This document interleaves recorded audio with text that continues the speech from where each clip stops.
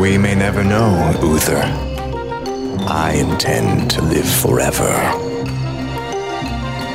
How dare you show your face here? Faces. Don't laugh at that, you idiot! A lot of story there, a lot of lore. For those of you who are into that kind of thing, I love you. Welcome to Live, Laugh, Lore, the podcast that explores where we've been and where we may go next in the world of Warcraft.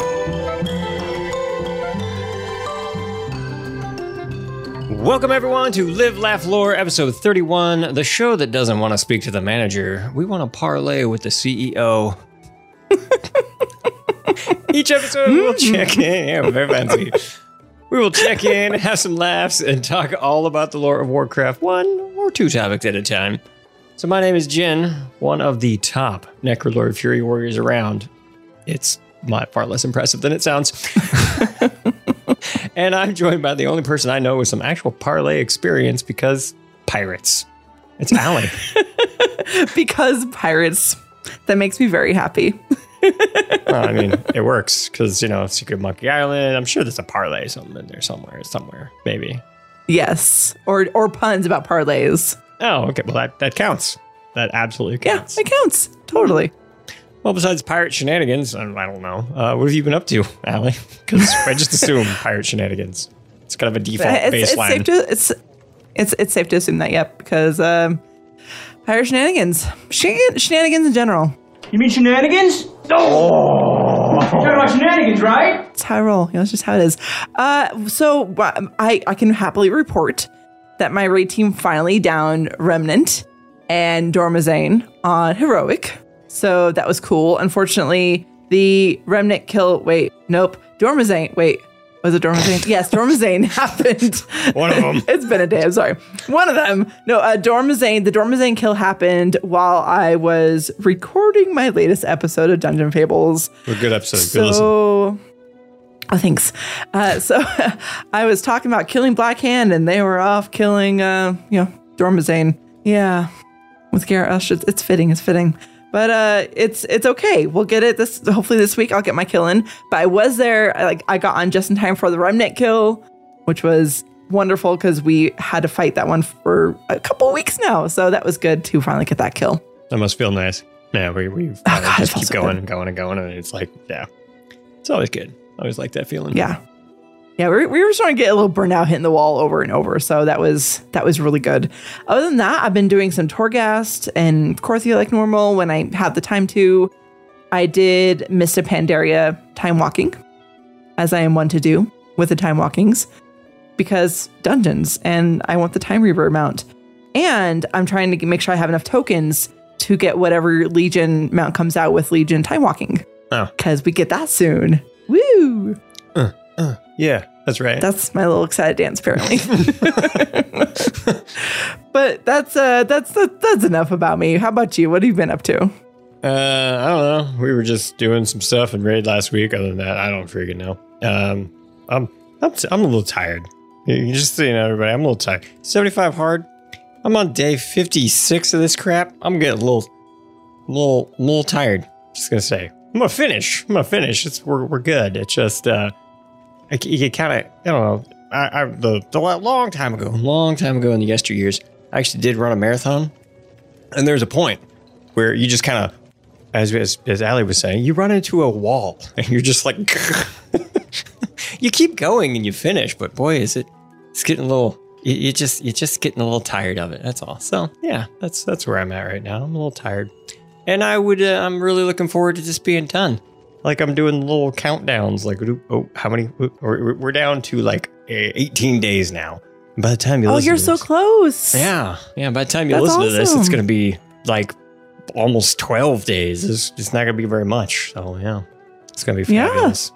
Yeah, I think this episode comes out on day 63 of this whole crazy crap. Yeah. Does it help that you have that light at the end of the tunnel? Oh yeah. If I was feeling like this on like week 2, I'd be like, well, I'm not doing this. Right. No, we're right there. We can see day 60 right around the corner. So it's kind of crazy. Yeah. And this is a Tuesday. Day 60 is Saturday. So it's like right there. Yeah. It's getting a little long in the tooth. I'm definitely looking forward to being done with the craziness. Yeah. I'm looking forward to that. But we do have one more recording before we're officially done. So I guess next time I'm going to sound like I don't know, like some freaking, like, I don't know, war veteran. Like, oh man, you guys, 75 hours is so bad. Because I think I did the math today. I think we were recording on day 71 or something like that, where it's like something, yeah, very close to the end, very close. So yeah, looking forward to that. Oh, and then my little joke about me being like the best Necrolord Fury Warrior. I was playing around in Warcraft logs, and because let's just say, if you do filter it down to Necrolord Fury Warriors, and then you filter it by just heroic raids, not mythic, just heroic raids, I am top 23 out of like everyone. That is wow. Look at you. So the point is that there's not very many of us. There's not right, but still, there's not very many of us. Considering how many people play the game and stuff, like that's still pretty impressive. Yeah, that was like, yeah, it's basically like you are the best worst warrior around. that's yeah, because it's the worst choice for the It really is. But if you're happy there, then it's the best choice. Well, I am happy there, but I think I will be taking advantage of the 915 silliness where I can just go wee and bounce around. Yeah, I think I'm gonna, because that hunter, there's a good chance that I'm going to complete the Night Fae campaign on my warrior. Before I ever get to it on my hunter. As long as you finally complete it somewhere, I will be happy. Dear Lord. I feel like it's going to, at this point, I feel like it's going to be easier to do on my warrior. Probably. Yeah. Because what is it? This episode, yeah, what is it? Yeah, by the time this episode comes out, I'm pretty sure, yeah, by the time this episode comes out, 915 will be out. It will be, yeah. Yeah, next week. It's gonna be good. Yeah. So yeah, I could guarantee it will be easier to do the story on my warrior than to do it on my hunter, who's already like renowned, like 4. Good job. Yeah. Good job. So good, yeah. So yeah, I will finally report back on how that's happening. Come next episode. Honestly, next episode you're gonna be like, so how's that knife? I'm gonna be like, Venter's doing all right. It's a Venter one. Actually, that's honestly what I fully expect. So if you surprise me and say, I finished and here's the things, and I'm gonna be like super surprised. Yeah, we'll see. We'll see what happens. Well, anyway, enough about me. What the heck are we drinking? Well, before we move on to drinking, we do have a couple other things we could talk about. What's that? Well, one of them is that we did Council of Beers Fall. I forgot about that. That was fun. So it was the 4th Council of Beers Fall. I was hosting it this time. I spent hours that I'm not going to announce how many hours on the Twitch layout for it. Very proud of how it turned out. But it was a lot of fun. Just talking about 915. Not 915, but, kind of just doing some deeper dives into some of the things that happened in 9-1, things we've talked about on this show and some other things here and there, as well as what we expect for the future and predictions and whatnot. And it was a lot of fun. I know I'm going to release a feed on Dungeon Fables. Are we going to release that on this feed too, you think? Yeah, sure. Why not? Yeah. So you'll hear it on this feed at some point. Yeah, absolutely. Yeah. Oh, yeah. There's something else that we could probably talk about. There is. I was going to let you do this one. Oh, yeah, I could do that one. So, hey, everybody. Yeah, I'm sure you like World of Warcraft, because if you do, why the heck are you listening to this? That'd just be silly. But there's a good chance, not guaranteed, but a good chance that you also like Dungeons and Dragons. So if you like Dungeons and Dragons, and you're like, hey, I think it's kind of funny when these semi-entertaining, possibly almost interesting people say things into microphones, and they're also playing Dungeons and Dragons at the same time. So yeah, that's going to happen. So if you're interested in that, and you're like, hey, I like Dungeons and Dragons, and I want to see these two silly folks play some Dungeons and Dragons, you should stop by my little Twitch channel. It's twitch.tv/jinsjoint. Yeah, that's the one. I finally got my own channel. Look at that. Good job. Casablanca, you get the idea. Jen's joint, right? Of all the Jen joints. Yeah. It's a joke. Yep. It's a joke, everybody. I muted it myself so the clinkiness of the ice in my cup wouldn't get picked up by the mic, and I'm over here dying because of him. So that's a thing. Y'all missed my crazy laughter. It's good times. Well, anyway, yeah, that is going to be on November 20th. We will be playing our very first game. Well, that is a Saturday at 3 p.m. Pacific. Sure, I'll do the math for you. 6 p.m. Eastern. Yeah, there you go. And then I don't know, +8. What was that for London, UK time? Nah, I'm not going to do that. It's too hard. 11 p.m. There you go. I think it's +6 from Eastern. So I think it's +7 from where I am. No. Yeah, it is +7 because it's +8 Math. for me. +5? Yeah. +5. Yeah. Yeah, it's 11 p.m. 11 p.m. Yo, that place. Right. Do you want to share who's playing, or are you going to wait?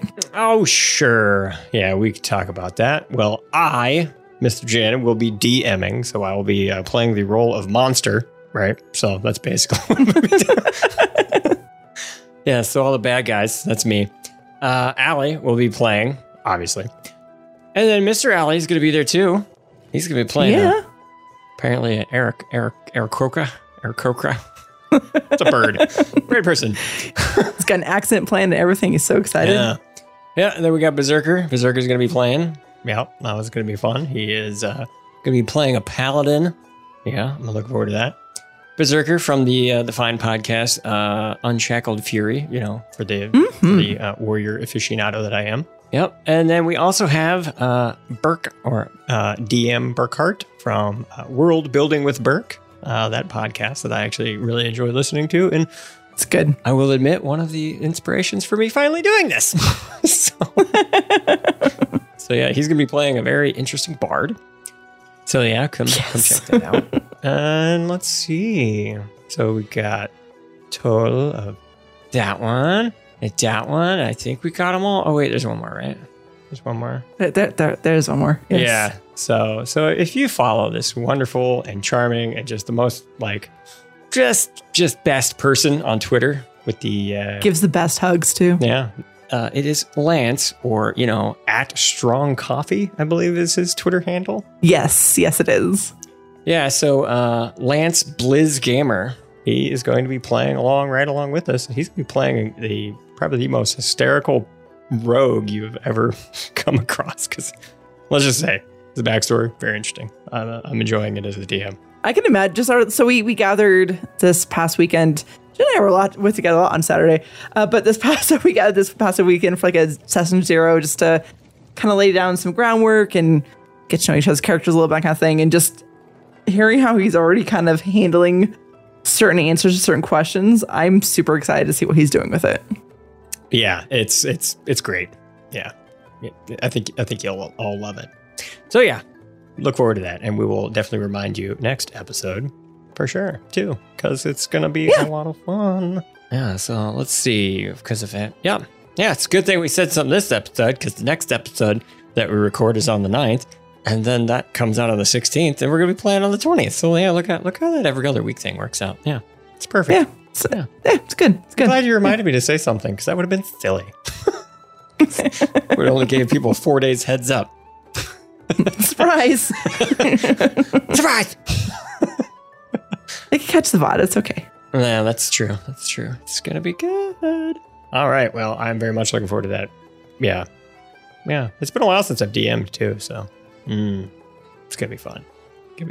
So if you like my rambling on these little podcasts, maybe you'll enjoy me DMing, and you can come say hi while we're playing. Well, now that that's finally out of the way, I guess we can finally get to what we're drinking. This magnificent hippie drink. He's making me drink a hippie drink. It's true. Kombucha Mule, except his is without vodka. It's true. Mine may or may not have vodka. We will never know. The world may never know. Also, it's watermelon kombucha because I'm not a kombucha drinker. And I was like, you know what? Sure, why not? Let's go for it.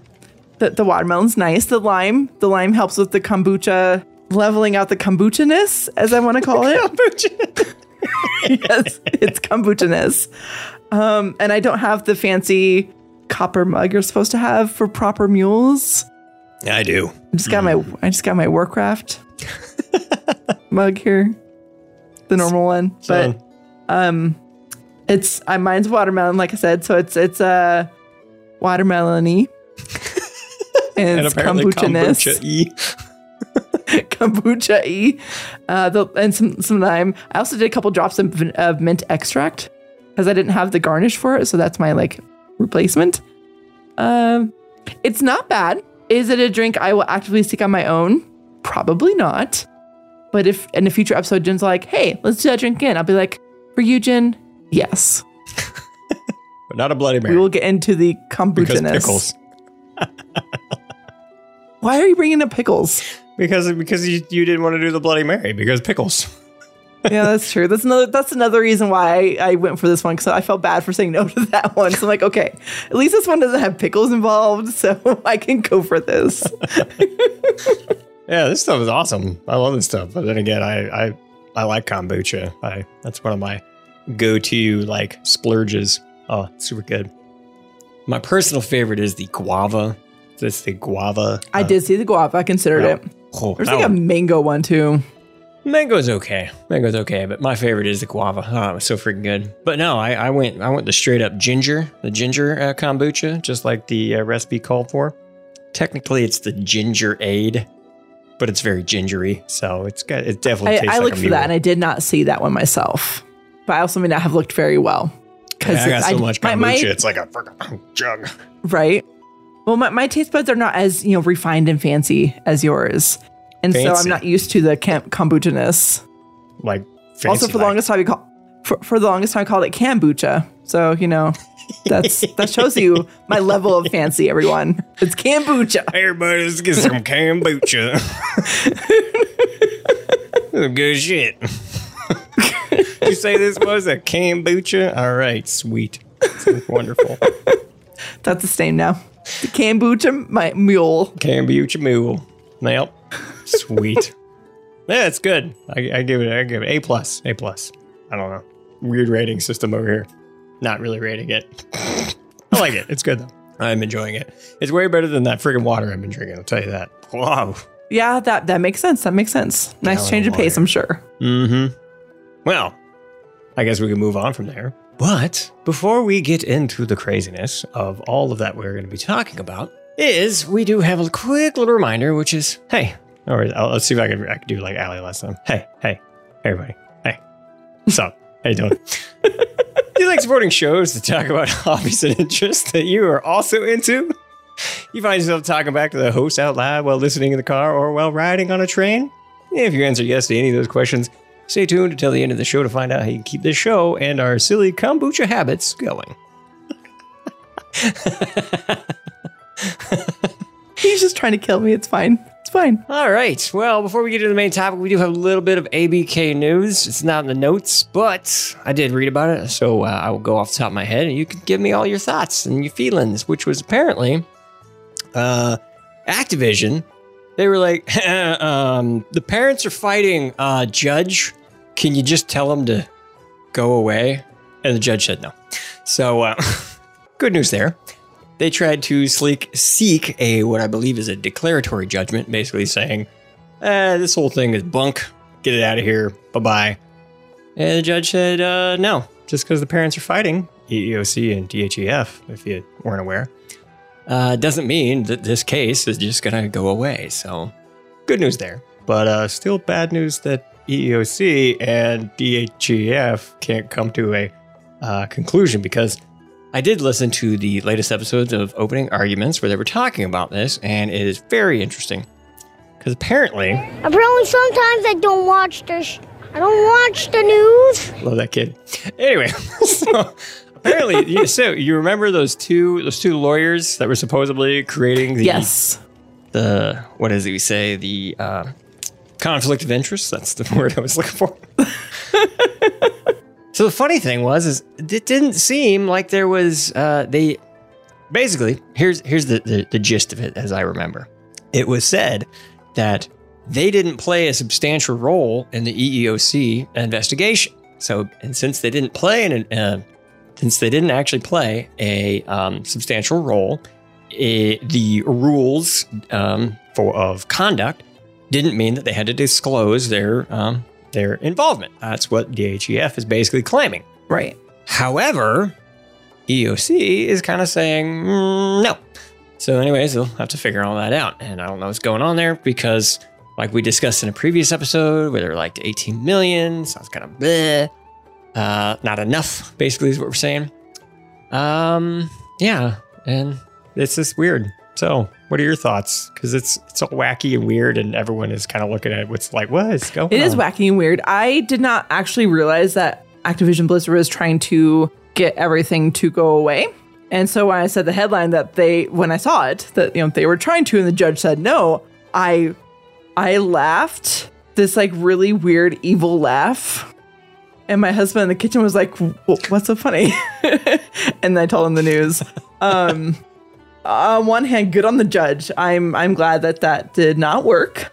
The fact that they tried definitely does not show an example of innocence. It's just this corporate crap. Yeah, blah, blah, blah. But anyways, like I'm disgusted and frustrated that they tried for that. And I'm glad the judge said no, because bad words that I won't say here on this show. And the other thing too is Francis. Oh yeah. Hey, what's going on, Fran? How you doing? No, she doesn't get Fran. She's Francis Townsend. She sent out an email to everyone, the one that was originally like, oh, nothing happens. You're all ridiculous. You horrible whistleblowers. I hate you all. I'm going to block you on Twitter, blah, blah, blah, blah. Now she's sent an email like, oh, we're so great. We're working so hard to fix this. And 20 people have left and we've punished 20 others. And we're just really going to work hard for you and gain your confidence. And blah, blah. Shut up. No, your words mean nothing. Mm-hmm. Like, okay, yes, it's great that 20 people have exited, whether they chose to leave or not. And the phrasing of that, like exit, like multiple other employees have actually left just for their own, sanity or because they got better opportunities somewhere else. So are they including that in the 20? Because that phrase of 20 exited, I'm like, what? Anyways, so just because some people have left, some people have been punished, it doesn't mean you're actually doing anything to address the employees' demands. And while she's right, you have to gain their confidence back because that's going to be a very long uphill climb that I don't know if they'll ever achieve. It's not enough to, these words, this email doesn't make employees feel better. And it was done mere week or week and a half or so before the next stockholders meeting on November 2nd. Look at that. Oh, look at us. We're so good and we're working so hard and we love you all and we're going to get through this. Oh, hi, stockholders. Look how great we're working on this. Yeah, my favorite thing is that you just have to keep in mind that it's like, you sent the email saying that, oh, we're taking care of it. We got rid of 20 bad people. You said bad. And then we said, hey, you other 20 over here, you better shape up or ship out. I thought you said everything was fine. What was that first email you sent us saying, it's all fine. What are you talking about? What are you talking about? No, it's good. I've never experienced anything like this. What? Yeah, like we're going to trust you. I just can't even with her. Like how, why? Just why? Like why is Activision Blizzard still making her the face of anything? Write any emails? I don't know. Of anything involving this. Like the damage was done. Keep continuing to throw her at the problem just makes it worse. I don't know if anything, it's like, well, Fran, you already stepped in it, so keep stepping in it. We don't care. Bathe in it. Step in it. No, bathe. I feel like that's probably what all the rest of the C-suite executives are looking at her like, how you do it? They already hate you. You already made yourself look like an ass. Doing it.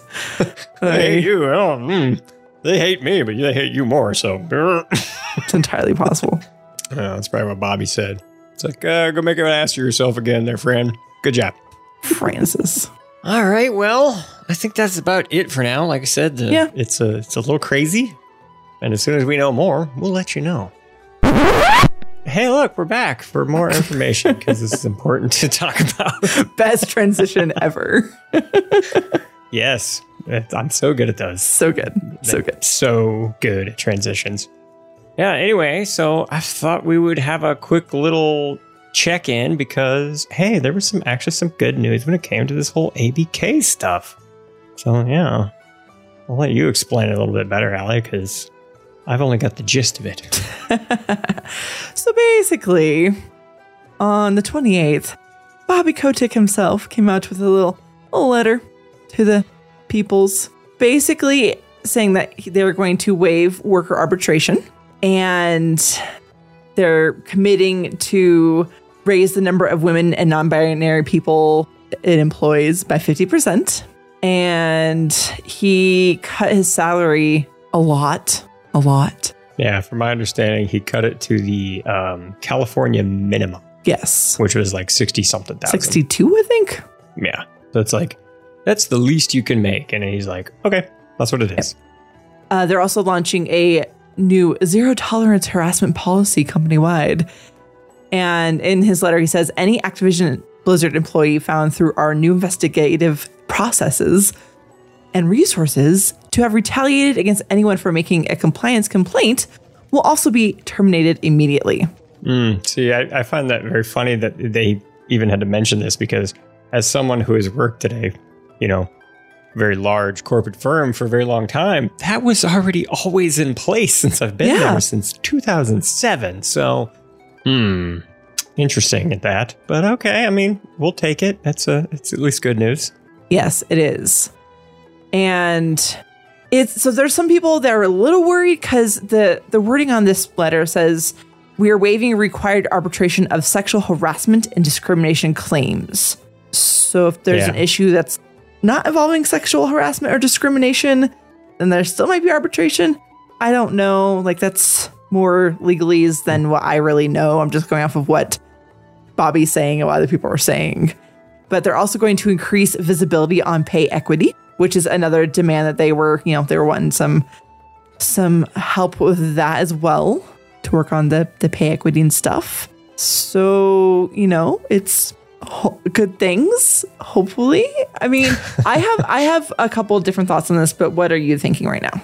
I mean, I think my main takeaway is that they are, at least bare minimum, it looks like they are trying to thread the needle of, corporate demands versus, trying to rid the bad actors and, do their best to change the culture. And obviously, I'll be honest, I don't think you can actually change the culture too very successfully from the C-suite. It kind of has to come from internally. Yeah. And I think just by getting rid of the crap people does a lot to, start change that culture, which is good. And I think like going to the forced arbitration, I definitely believe that that language means that in a dispute of sexual harassment and discrimination, there is no forced arbitration, but forced arbitration is still impacted in, any other kind of claim, which, not a full win, but I feel like it's a compromise that is,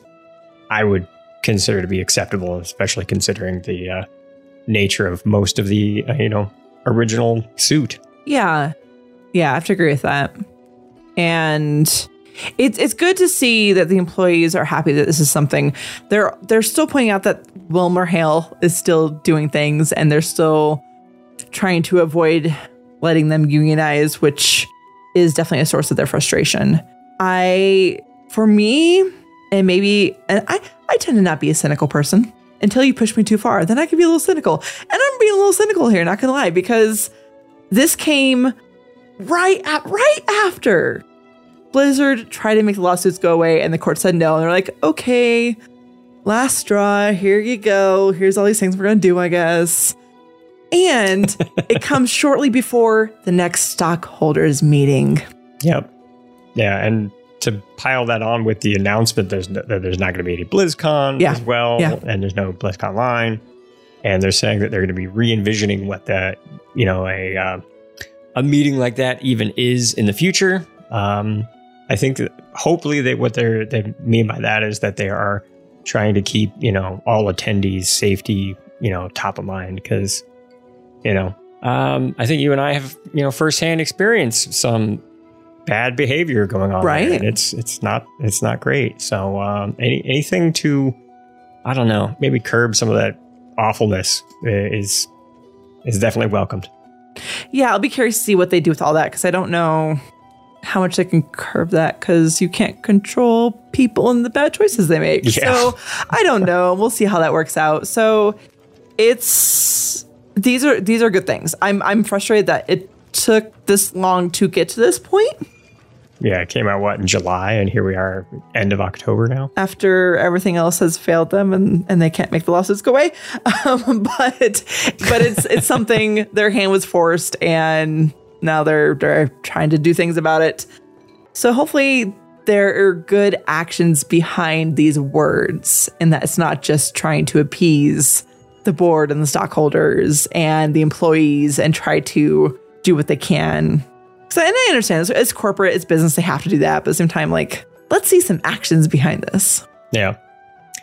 That's what I'm hoping for. But I think that covers it, unless you have anything else to say, because I think that wraps up my thoughts on this latest news. No, I think that's about it. I'm definitely going to be looking forward to hearing more from the employees on how they're feeling with this. But so far, it seems like they are happy that they are at least getting this now. Yeah. And this is coming directly from the at a better ABK is where this information, at least where I found it. And I saw it and was like, hey, Allie, I think we should talk about this. This seems important enough to bring up. Absolutely. All right, well, let's go ahead and jump right into our fun little topic for today. What you talking about? What you talking about? What you talking about? What you talking about? All right, well, before we get into our actual topic, we've got a very special interview that we are very excited about. So, rather than waste any more time, let's jump over to that interview.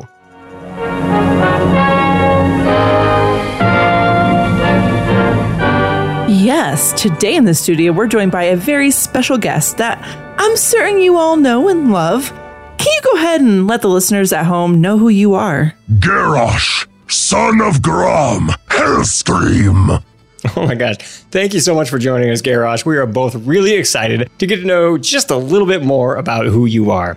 So, going all the way back to the beginning of your story, like you said, you're the son of none other than Grom Hellscream. But you didn't know your father very well because you were infected with the red pox and you had to live among all of the others infected with Garrodar. How did that make you feel? Weak.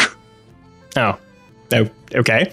Right to the point then, are we? Very well. Allie, do you want to go ahead and take the next question? Sure. So, Garrosh, your story really starts when you first met Thrall and eventually traveled to Azeroth with him. What was your first impression of Orgrimmar when you first arrived? My people should have taken this world long ago during the First War, but they fell to corruption. In their weakness, they allowed the pitiful races of Azeroth to join the Horde. I will succeed where they have failed, and no power in this world can stop me! Wow, you sound incredibly sure of yourself. I doubt I'd be able to have that kind of confidence. Doubt is for the weak. All right, I suppose you're right. Anyway, back on topic. After traveling to Orgrimmar, it wasn't long before the Scourge attacked. Many people don't remember this, but it was actually you and Thrall. You actually got in the middle of it with a Maghra that was never really settled. The only reason it wasn't was because the Scourge attack interrupted it. What led you to the Maghra with Thrall? What got you there in the first place? What did you say to Thrall that made him accept that fight? Speak for yourself, Thrall. I won't let my people starve to death in the desert. I will stop at nothing. Nothing to ensure a proud and glorious future for the orcs and anyone with the courage to stand with us. Well, I can see why he accepted. And yet he still put you in charge of the forces sent to Northrend. I guess he believed you when you said you'd stop at nothing. And going along with that, what lessons did you take away from your time commanding the Horde forces in Northrend? Anger, hatred, fear. They are weapons of war. The tools of a war chief. It feels very on brand for you. You are lucky that I don't gut you right here, whelp. Dude, sorry about that. I mean, no offense, Mr. Garrosh. Ha! Pitiful. All right. Let's get back on topic here. When Thrall left you in charge of the Horde, what was your first thought when you were acting war chief? Taste Gorhowl's steel! Oh, that's right. Thrall did leave you your father's weapon right before he left for Outland to train with his grandmother. Was there anything else going through your mind now that the Horde was under your control? Yes. Yes, I can see it now. I can see the future of this world. A world ruled by the Horde. My Horde. Okay, moving on. One of the early scandals you endured as war chief was the Makarah with Karen Bloodhoof. Many in the audience that day say you were about to lose that fight. And so you had to resort to poison to survive. Is that, or any similar rumor about Karen's death, accurate? No. No! I will destroy everything you have ever loved! All right, let's take it easy. We're not accusing you of anything here, Garrosh. We're not seeking justice for the death of Karen here. Justice? You don't know the meaning of the word! All right, calm it down, buddy. You can't be popping off like that. Stop me then, human. All right. Hey now. Let's just all calm down a bit. Let's keep going, shall we? How did it feel when Varian nearly single-handedly ruined your attempt at taking Ashenvale? Now, you die. Okay, I think we're going to wrap up this interview here, folks, before these two Alliance mains get ourselves killed. So, thanks again for joining us, Garrosh. I am your death! Yeah, thanks, Garrosh. Thanks. There is no place for you in my world!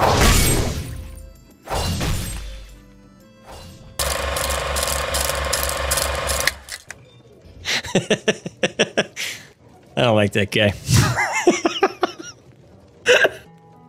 Oh my. But he sure is fun to interview. It is. He gets very angry. He gets triggered. He does get triggered. Triggered really easy. He just asked about, like, hey man, you were going to lose against Karen. No, it wasn't. No. I will kill everything you love. All right, so why are we talking about Garrosh today? Well, out of every single character in the Warcraft lore, there are very few that we can safely say we know their absolute end. Previously, we had a slew of characters, but Shadowlands kind of threw that out the window. So today, we wanted to take a moment to talk about his early life and legacy. And in typical fashion, let's start from the beginning. All right, so going all the way back, this is where we first met Garrosh and where we first saw his story. So, as we kind of covered in our little interview, and Garrosh confirmed it, Garrosh spent his earliest moments in the story in Garradar. All right, so that was the quarantine village for all those infected with the red pox. Mm-hmm. In fact, the very first time he's represented in a novel is when Kargath Bladefist went to Garradar looking for additional troops in the novel Beyond the Dark Portal. And Kargath left Garradar disgusted when Garrosh threw up on his shoes. Yeah, so I actually have a fun little question. Growing up in Garradar, what kind of impact do you think it would have had on a character like Garrosh? Kind of funny if you think about it. He grew up at very humble beginnings and then turned into what he did. Which is interesting because my first thought with all this when I really sat down and process it, I feel like he would have grown up completely differently if he wasn't, away from everyone else, if he just wasn't just stuck in Garradar, because he didn't get to know too much about what a proud orc looks like and orc culture outside of their, little place. And on one hand, I kind of feel like he may have turned out exactly how he did turn out if he grew up outside of Garradar, except he didn't grow up outside Garradar. So I think it's just interesting to see how his path led him to what I think he would turn out to be anyways. Yeah, I was kind of thinking about this as I was writing these notes, and I thought what was so interesting about it to me is that the beginning of Garrosh's story is very different from the kind of end. And there's a couple... Yeah. I'll say it. There's a couple points in the story, and we'll point them out, where it feels like he makes a serious shift. Where at one point you're like, oh, this guy, he's doing really good. And then suddenly there's a turn and you're like, oh, where'd that come from? All right. So, not much else to say here, so let's go ahead and jump into where we actually technically first met Garrosh, and that was in Burning Crusade. So, obviously he wasn't present in Classic because he was living in Garrodar, in the Grand. Alright, well, we first met the character when Horde players are questing through the Grand. Garrosh didn't have a lot going on in the overall storyline, but this is when we first met him as a character. So BC came out in 2007, and the Beyond the Dark Portal novel was released in 2008. Gave a little tiny bit of backstory to him, but this is where you first meet him in 2007. You get the idea. All right, so the way the questline plays out is when the players meet him, he's essentially so depressed, he just wants to end his family's line due to the shame he grew up with about his father, because he basically thought that his father was such a horrible warmonger that him and the rest of the Warsong clan had to stay behind on Draenor when the rest of the orcs went through the portal, because he was just too much of a psycho freak to actually listen to orders. So Garrosh is like, well, Papa's an idiot. So that's basically where all that came from. So he was just like, dude, I just want to end it all. Well, anyway. What actually happened, though, is the players are they're talking to all the people out there, and you're talking to Great Mother Gaia, and you find out that it's Thrall's grandmother. All right, so you go back and you tell Thrall, hey, we met your grandma. And he's like, what? So he wants to come see my grandma. And that's when Thrall is tasked with talking with Garrosh and hopefully giving him confidence. So, Great Mother Gaia is all like, hey, you need to talk to Garrosh. I don't know, give him a little pep talk. Talk him out of his funk, see what you can do about him. So, what Thrall does is he explains how Grom saved the orcs from Manaroth by showing him the cutscene from Warcraft 3, basically. He basically showed how Grom died and how he freed the orcs from the blood haze, as Grom called it in that cutscene. So, now, fun little question here. Do you think Thrall made a mistake in the way he described Grom to Garrosh? I think Thrall's made a few mistakes when it comes to Garrosh. And this is one. I mean, on one hand, I sometimes forget that Garrosh went through this time where he was like really depressed and really struggling. I forget that sometimes, because when you think of the Garrosh that we know in, Mists and Warlords and everything, it's hard to remember that. I think on one hand, like it was like kind of needed to pull Garrosh out of that depression. Having said that, Thrall also could have pointed out, yeah, sure, he's done these other things and he's kind of psycho. Learn from those lessons or something like that, Like, you need to know the whole truth, but you need to know that you can learn from this and be a better orc or something along those lines. Mm-hmm. Yeah, I was, thinking about it as well, and I believe Thrall, maybe he did eventually, but at least in this initial discussion, he was just like, look, your dad saved us all. He could have been like, look, he went out as good-ish guy. So right. The stories you heard about your dad having to, stay back beyond the Dark Portal, to get to travel to Azeroth in the first wave because he was too much hassle to deal with. It's all true. All right. Dude had a couple nuts, couple bolts loose up there. He didn't take orders well. He didn't work as a cohesive unit. He was kind of a lone wolf, that one. Right. So I don't know. I feel like he kind of sugarcoated it is how I felt like he did. Yeah. He's like, dude, your dad's awesome. And Garrosh is like, my dad is awesome. Yeah. Because next up, in Wrath of the Lich King, Garrosh isn't super hot-headed, but he's a little bit. He's starting to show up a little bit because following the events of BC, Garrosh traveled back to Orgrimmar with Thrall, and it shocked to learn that the orcs didn't just survive, but they were now thriving. He also learned that not everyone living in Orgrimmar thinks it's quite so wonderful there. See, one orc in particular explained why Thrall had settled in Durotar rather than in Ashenvale. It was to pay for the orcs' sins, but who would be settling the price? Well, that was like the whole Garrosh short story, is where that came from. So, anyway, what do you think of Thrall's choice here? Do you think it was actually a right to settle in Durotar, whatever. Instead of an N, it's an R.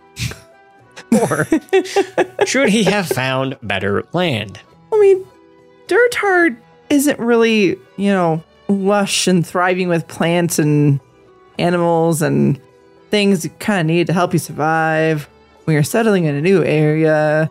That may not have been the best choice, but I always took it as he chose that to try to help keep the peace. When I try to think of where else they could have potentially settled, just off the top of my head, I don't know where they could have settled and not have started issues with the Alliance or someone else ever. I mean, I'm sure there's somewhere I'm just not thinking of. But my first thought is maybe they could have gone to Mulgore and maybe the Tauren could have been, shared the land. I was like, no, they have different ways of life. The Tauren are very peaceful, and I don't know if the orcs could have done that, would have interrupted that peace, and they gotta watch out for themselves. I just don't know. I don't know where else they would have gone. Yeah. I think the sad news is over there on Kalimdor, there's a lot of crap spots, and all the good spots were already taken. Exactly. Because they're good spots. Yeah. All the night elves were like, no, this is mine. No, you can't cut down trees. No cut down trees. We'll make trees come alive and beat you up.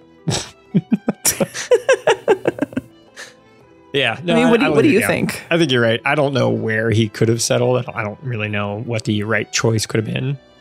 Although I at least would have tried to settle on the Barrens, maybe. Sure. The Barrens is pretty barren, but it's better than Durotar. There's at least like a slight bit of green there. Yeah, a little bit of green. Yeah. And you don't have to be like super far away from the Tauren, at least, kind of next-ish door. Yeah. So it wouldn't be too bad, but I don't know. Maybe the Tauren would have been like, get out of Camp Haracho or whatever the freaking place is called. So I don't know. Yeah, who knows? I don't know. Yeah, I don't know. Maybe the entire horde should have settled on the Echo Isles and kicked out Zalazane earlier than they did. I don't know. But then the trolls would have been like, no, this is ours. And then the orcs would have been like, dude, come on, there's nowhere to go. Yeah. So I don't know. But then again, I'm sure he probably could have settled in Ashenvale and just was really nice. They asked really politely. Because that totally would have worked. Well, it could have worked right off of the heels of Warcraft 3, where they off of it, yeah. Just working with the, with the Night Elves. I mean, that's probably your best chance to, set up shop, at least on the edges, right there on the outskirts of Ashenvale. And then if every single orc was on board with keeping the peace. Well, there's that That's problem. the issue. Yeah, there's that problem. A little bit of a problem. All right. So anyway, during the Wrath pre-patch events is when Garrosh and Thrall had their little Makara that we talked about. That sets up the kind of character who kind of eventually become. He was pretty hot-headed there. Well, even after that very public disagreement over how to deal with the problems up in Northrend, Thrall did let him lead the Horde forces there. And around this time was actually my first introduction to the character with the Ulduar patch trailer, because I played Alliance since the beginning. I had no idea who Garrosh was. Yeah, so actually, my question is, when did you first learn about the character, and what did you think about him? The exact same time. Because I started early BC, and it was my first MMO, and I just kind of got thrown to the wolves. I didn't know what I was doing. And so BC was learning the game and how to play. It wasn't until Wrath I actually started to barely get into the lore. And that's when I really started to dive in. And so I didn't really know a whole lot about Garrosh. I may have heard the name pop up once, maybe, or twice. But yeah, that exact trailer was the very first time. And I already didn't like him from the beginning with that trailer. He was pretty rude. And, Thrall's like trying to keep the peace, and here comes Varian and everything, and Thrall's trying to come in peace because this is a threat they all need to work together to stop, as, happens often. And Garrosh was not all about that. And I was like, well, Garrosh is annoying. Good to know. That, and also Varian with him. He was a little hot-headed back then. Yeah, Varian definitely did not help. He didn't at all. Let's be honest. Like, you want my blood? made it worse. Come at me, pig. Good God. Basically, yes, just poke the orc because that goes really well every time. Yeah, that was a fun little cutscene. You disappoint me, Garrosh. Just like that. Yeah, that's a good old Thrall. He's like, dude, you suck. We were here trying to be nice. Yeah, that's like, it kind of reminds me right in the same time period as when they had the little peace summit up at Theramore. When the Twilight's Hammer ruined it all and all that. That's weird. Yes. That was actually the first time that Anduin actually got introduced to Garrosh, was because, the Alliance and the Horde, they were actually having a little chat. And in fact, Varian and Garrosh were getting along. Or not Varian and Garrosh. Varian and Thrall were getting along because they're like, oh, you were a gladiator too? Sweet. Right? They were kind of bonding over that little bit of a little information there. And Garrosh is over there like, yeah, this is talk of like for merchants. You guys suck.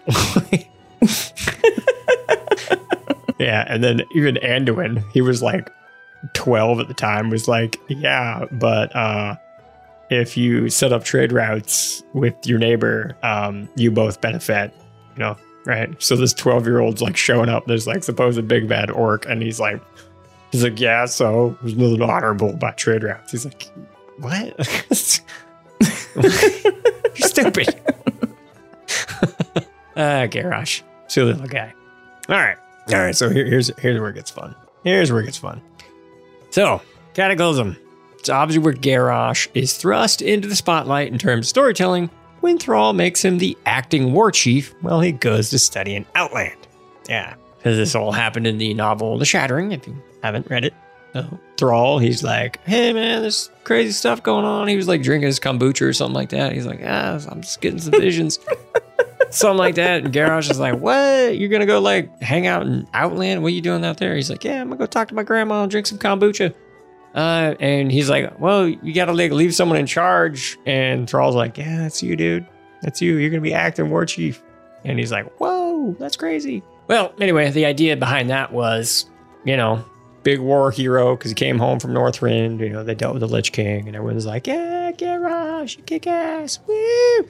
So, anyway, but that whole idea of, Garrosh being in charge didn't exactly go over very well with everyone in the Horde. And that decision is pretty much what led to Cairn's death.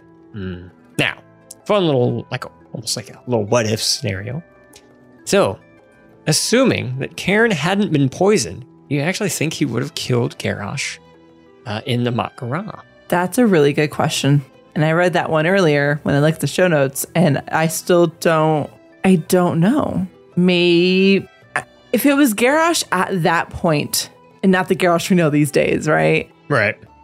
I don't know if Cairn would have. Yeah. I think he would have tried really hard to find some kind of peaceful resolution, or just knocked him unconscious or something like that, Yeah. Now, I know that he agreed to the old style rules. He's like, oh, we're going to mock Rob. We're going to do it the old way. We're going to do old school style, right? We're going to, to the death, right? So that's when, Karen was like, sure, bring it on, friggin' idiot. And the way it was kind of playing out, like the battle in the novel, Karen was like, it almost seemed like he was playing with him, because Garrosh was like, and just like charging, like fighting recklessly, and Karen was just like with his spear, just going like, poke, idiot, poke. And eventually, Garrosh is like, reminded me of like a freaking Black Knight over here from Monty Python. Tis but a scratch. Scratch your arms off. I'll bite your ankles. I've had worse. You lie. Oh, come on, you pansy. Yeah. So good. I don't actually know if he would have killed him. I actually don't think he would have. I think he probably agreed to it. And the way that he was fighting with his, the spear, right? I'm pretty sure he was going to, I think his plan was he was going to basically just mess him up bad enough and just make him look like an idiot. Because I think that's all he really wanted. Because I think he wanted everyone to see Garrosh as the idiot that he saw him as, where like this moronic hothead that freaking acted way before he thought. He just went, just go. Like not even a care in the world to think what freaking ramifications he would have. So Karen was just like watching him. It's like, all right, come on, boop. Garrosh was getting stabbed in the shoulder and stabbed in the chest over here. Karen's just like, fight fair, man. It's like, right. Well, you fight like a smart person and not an idiot. Yeah, because even when Garrosh like went all crazy and like broke the spear and it barely grazed his chest, is when Karen was like, "Oh, I've been poisoned." Yeah. So yeah, I don't think he would have killed him. I don't think. But it's interesting. It's interesting how the story would have gone, but that's not what happened. And this ain't a 1/8 episode, but it's fun. It is fun.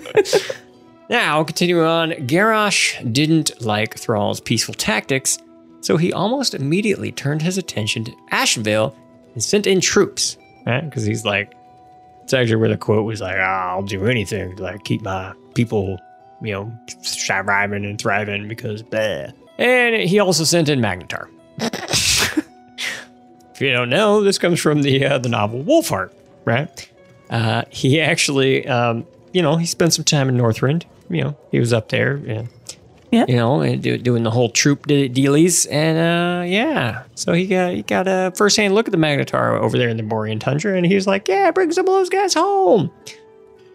And yeah, probably would have worked too, because they were wrecking shop against the Night Elves in Ashenvale in that book, and then the Worgen showed up. Yeah, they did. Yeah. So, and Varian was, he went full Goldrin mode and, kind of just tore them to pieces. So anyway, that was sad. Poor little Garrosh and his little plans of, I don't know. Garrosh's, like, battle tactics are always, like, these very wacky ideas. Wacky and kind of intense. Yeah, like, when, like, in the freaking future novel, I don't have it in the notes, we'll talk about it now, is when he decided to get a whole bunch of Kraken. Right? A whole bunch of Kraken in Tides of War. And because the Alliance ships were, we're coming after Orgrimmar, and then Kraken are like, blah, blah, blah, blah. Guys up there like, hey guys, did you know I got Kraken? I got Kraken. Just like that too.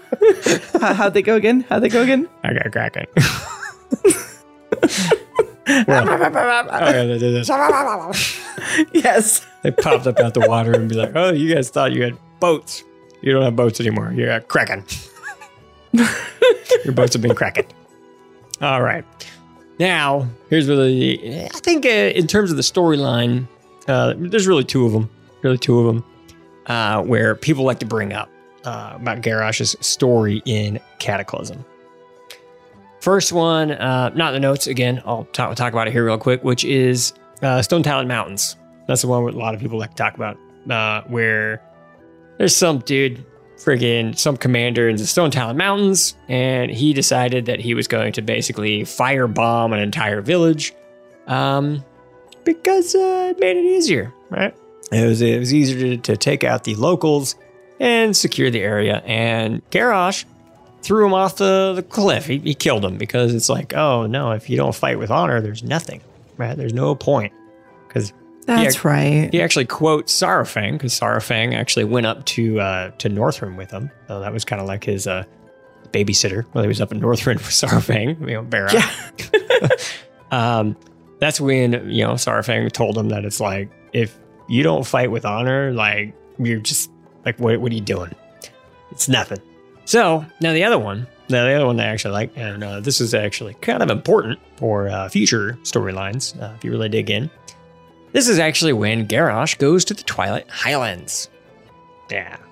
This is where Garrosh and the players take out the current corrupted leader of the Dragonmaw clan and put in place Warlord Zayla. Yeah, this is where we first meet her. And from there, Garrosh doesn't have much else of a role to play in the expansion. That's pretty much his end in Cataclysm. Following the defeat of Deathwing, why do you think Thrall made the monumental mistake of not attempting to replace Garrosh with someone else or just coming back himself? I have no bleeping idea. And I wish I did. This was one of the moments I just, hindsight's 2020. You're looking at it, you're just like, why, Thrall? Why? Maybe Thrall just wasn't clear-headed because he went through everything he went through in Cataclysm and his own bout of depression, and then he fell in love.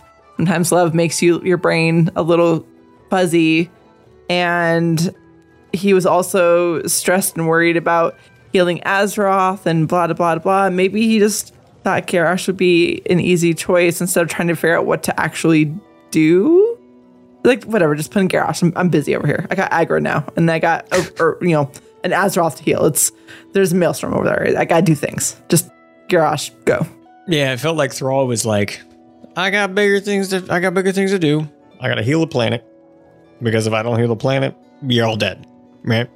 So I feel like that's probably where he was coming at it. He was, I don't know, it's kind of like a loon. We're just like, yeah, let the night elves burn. We need to send some anima to our Ardenweald. Yeah, it's fine. Thrall's like, sure, let Garrosh in charge. I gotta heal the planet. And it'll work out. I'm busy. Just like, you all figure it out. I'm busy. Hey, Thrall, he apparently figured out nukes. So maybe don't put him in charge. just maybe. Yeah, don't do that. Don't do that. Well, anyway, I honestly think he was just, I mean, that was coming right off the whole Twilight of the Aspects kind of novel where he was dealing with his, like we're talking about bouts of depression and dealing with, not feeling like he is up to the task. And then he freaking kills Deathwing and he's like, dude, I'm fucking great. That's a confidence booster right there. Yeah, it definitely is. I mean, he basically he went from being like the weakest link in the whole like shaman chain where everyone's like, dude, you having a bad day or something? Like, what's going on with you? To becoming the basically replacement for the Earth Warder to do their little stuff to take out Deathwing. So yeah, bit of a confidence booster, as you said. Yeah, maybe probably make me feel good. Just a little bit. Yeah, I mean, so much of a confidence booster. Maybe he'd been like, I could do both. I could lead the Horde and fix Azeroth. Yeah, I don't know, but he didn't do that. Maybe it was Agra. She was like, hey, Thrall, you get more important things to do. Mm-hmm. So, maybe. Who knows? Chris Metzen probably knows because he wrote it. I would hope so, yes. Yeah. All right, well, here's where it gets real juicy, as they say. Miss Pandaria. This is, in my opinion, this is pretty much where the story that Blizzard had been building up to for the last 5 years. From 2007, when we first met him, all the way to 2012 when the expansion kicked off. Yeah. And the funny thing is, when you put it that way, you're like, man, the entire arc of Garrosh pretty much went from 2007 to 2012. It feels like such a short time compared to Sylvanas. True. But anyway, yeah, it's still a long time. 5 years just to get this entire thing. But anyway, it was fun. So anyway, this is what happens. This is the expansion that started off with very similar to BFA with the destruction of Theramore. Because Garrosh had set up a plan to have as many of the Alliance leaders meet up there as possible before dropping a mana bomb powered by the focusing iris. Yay. So, one of the character traits we saw in Cataclysm was honor above all else. Never forsake it. But here, he made a massive shift. Do you think this was out of nowhere, or was it believable? Believable as in believable that he would do this? Yeah, like you felt like this was in line with his character? Or would the DM suddenly say, hey, your character wouldn't do that? I think that's a really good question.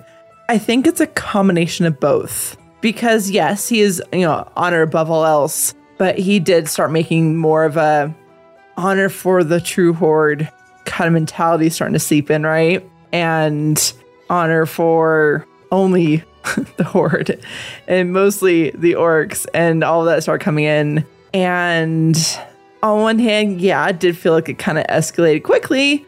On the other hand, because, he he had all these intense plans in the past and complete the Krakens and whatnot. This is just another intense like strategy of we're just gonna bomb them all, and it kind of makes sense for him. Yeah, I don't know.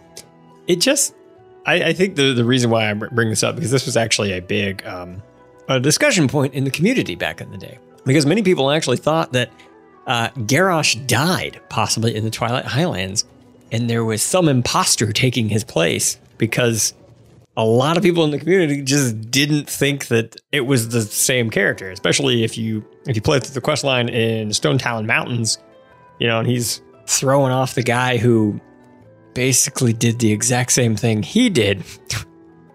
You kind of go like, right, was that the same dude?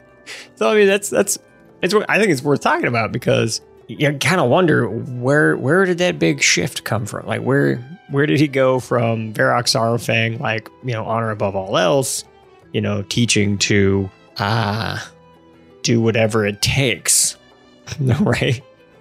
I don't know, because I mean, if obviously if you leave the planning up to Varrock Saurfang and he's the one who has to pull the trigger, we even saw in BFA, he was basically telling Sylvanas, you can't do this. They're going to come for us. All of them are going to come for us. Like, this is no. this is a no. So I don't think he wouldn't have pulled the whole Theramore trick. I just don't see it. So, but with Garrosh, obviously he did. Yeah, that's how the writers wrote it. So, right. You just kind of have to wonder, like, I don't know what happened. I don't know. Was Warlord Zayla talking to him? Because I mean, that was the other thing. If they ever wanted to bring up a storyline about the secret love child of Garrosh, it'd be with Warlord Zayla.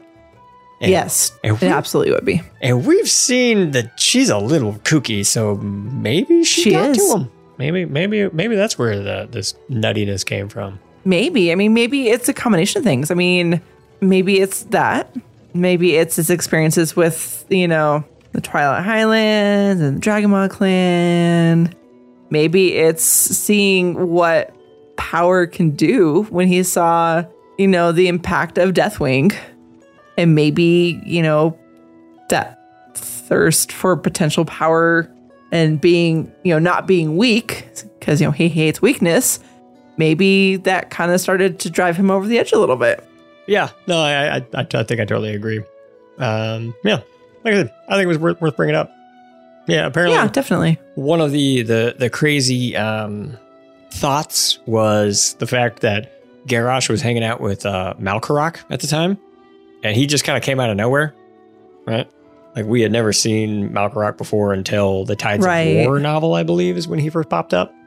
And he was practically your, like, weird, kind of creepy secret police, you know, leader of Garrosh that just, I don't know. Weird things were happening with Malkarok. And, I don't know, some people were thinking that maybe he was part of the influence into what happened. Anyway, I guess... I don't know, if you kind of add all the pieces and you don't necessarily know every single thing.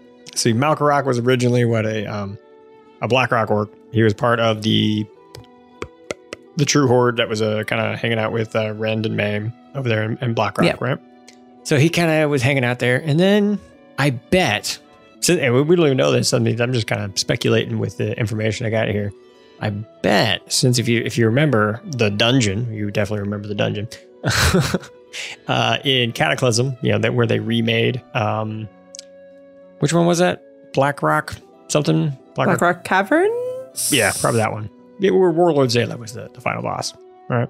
Yeah. How she was up in there. I don't know. Maybe that's how Malkarok was introduced to Garrosh, was Zayla. I don't know. I feel like there was Zayla Malkarok kind of thing talking to him. I don't know. I feel like that was what was happening to... I don't know. He didn't strike me as the most, I don't know, very impressionable, right? Put it that way. He's one of those characters that, you know, you stick an idea in his head and he just goes with it, right? You know, when Varrock is talking to him, he's like, yeah, honor above all else. That's great. But when Zayla, like Malkarok's talking to him, he's like, no, drop a bomb on him. It's like, that's a good idea. Yeah, that's kind of what it feels like to me. That we're kind of parsing through this. Now, anyway, Miss Pandaria. You can't talk about Miss Pandaria without talking about Pandaria, because the expansion proper kicked off with the discovery of Pandaria, and Garrosh stuck to his very aggressive style and ordered an all-out invasion of the island to claim it in the name of the Horde. Because, yes, it was General Nazgrim in the little cutscene that was like, hey, dude, we found like this place. And instead of just saying like, whoa, there's a whole new landmass? That's weird. He flips out and goes, what? You let your lords get there first. Yeah. And he starts yelling about painting this new land red. Like, whoa. All right. Take it easy there, buddy. So yeah, he was like, yeah, you got to claim the whole of this new island in the name of the Horde. Now, early on in the questing, mostly the Horde side, Garrosh orders Vol'jin, who just happened to show up to keep an eye on him, to investigate a cave of Saurochs. And as we all know, this is a bit of a trap. Oh, dangy. Oh, dang. Yep. Dagger in the dark, also known as the scenario Dagger in the Throat. Mm-hmm. It was a pretty good scenario. Yeah, it was pretty. I liked manning the guns on the boat. Pew pew pew. It was pretty sweet. Yes, it was. That's pretty sweet. Now, do you think Garrosh would have used similar tactics on other leaders in the Horde, like Bane, if given the chance? I think so. If given the chance, and if it was someone who's questioning him or trying to tell him to calm down or whatever it might be, then yeah, I think so. I think at this part, this is when he's really starting to break and go off the deep end and be that power hungry, all about the orcs, only the orcs, true Horde, blah blah. And I think he totally would have. Yeah, I can see him trying to kill Lor'thramar. I can see him trying to kill Sylvanas. I can see him trying to kill Bane. I think the only one that was he saw useful enough was Gallywix, because Gallywix was just like, sure, whatever you say, boss. I don't care. Yep. He just kind of got in line. Yeah. Whatever brings Gallywix money, he's fine with. Yeah, so if the whole, uprising hadn't happened, I'm pretty sure he would have done something very similar to Bane. So, now, the next important story point in Miss was the whole Divine Bell deal, right? So, if you don't remember, the Divine Bell was the thing that, you ring the bell and it basically infuses everyone around it with a whole bunch of Shah energy. And it kind of makes kind of Captain America super soldiers, but like evil ones, like evil super soldiers, like evil shenanigans. So now this had two major consequences. First, it got Jaina to kick the Horde out of Dalaran when a blood elf assisted in the stealing of the artifact, utilizing the portal network in the city. Yeah, because they were like, let's hide it in Darnassus. And Jaina was like, I don't like that. Y'all can get the hell out. Because she wasn't exactly too happy with the Horde at that point, because, they had just blown up her city. So, something about Ronan and Kendi. Yeah, that's how Jaina became the leader of the Kirin Tor. And also some wacky, what was it? A prophecy left behind the Corialistras. That's how she got made a leader of the Kirin Tor. It's like, oh yeah, we found this in a box. It said, make Jaina. Totally said that. All right. So anyway, that's what happened. That's pretty much where the whole purging of Dalaran came from, where it's like, y'all can get out because I can't trust any of you now. As they say, one bad apple spoils the barrel. We're just going to kick the whole barrel out. So, yeah, that's what happened. Now, the next fun little bit is when it nearly, and probably almost did, kill Anduin when he stopped Garrosh's plan with the Harmonic Mallet. Yeah. So yeah, Harmonic Mallet. This is actually a pretty fun one. This is, if you don't remember, this is when Anduin was like, there's got to be a way that the Monkey King or something. I think it actually had to do with the Monkey King, if I remember. You just really like the Monkey King. A great gust blew the Monkey King away. We blew the Monkey King away. Yeah, there you go. That's the one. yeah, it's like, the Pandaren totally had a way to deal with the Divine Bell. They made a mallet, and you make it go boop, and it plays really pretty music instead of weird, crazy Discordian music, and that's what happened. And then that's when he says, "Die, whelp," and he smashed him with the bell.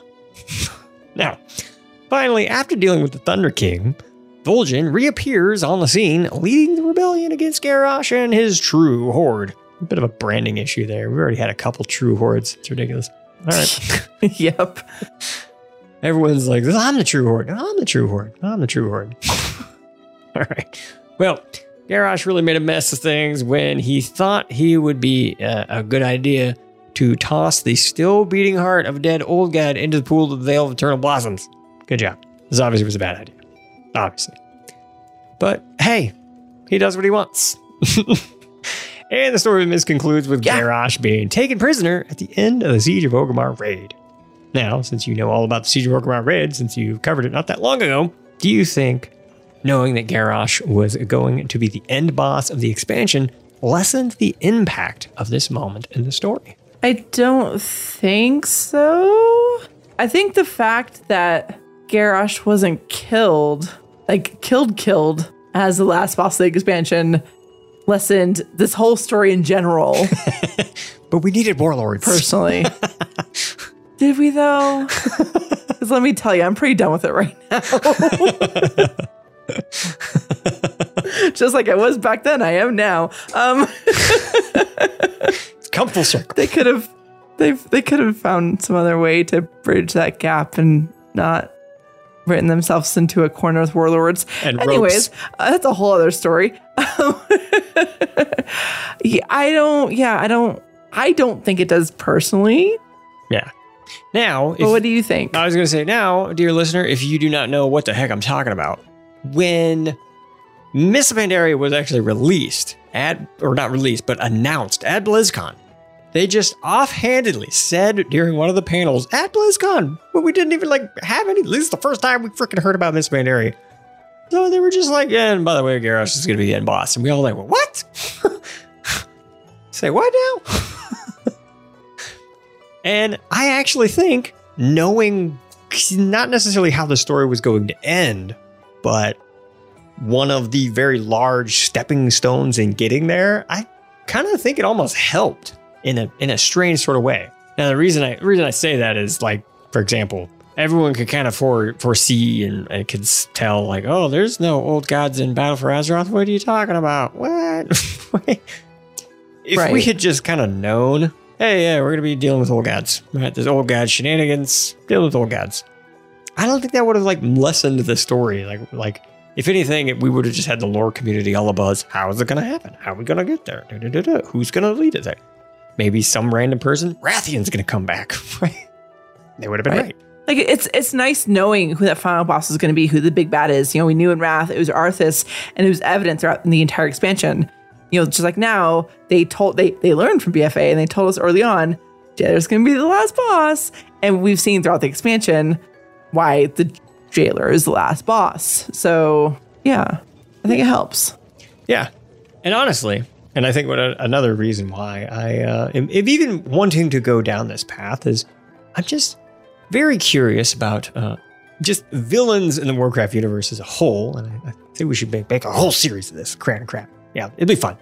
Because then I kind of want to eventually cover the Jailer and say why, in my opinion, at least currently, kind of a crap villain. Because we don't know anything. He's just such... Yeah, it's hard to say one way or another because we don't know anything. Yeah. And I think right now, for example, in the middle of Miss Pandaria, you're like, oh yeah, that guy's totally going to be a bad guy.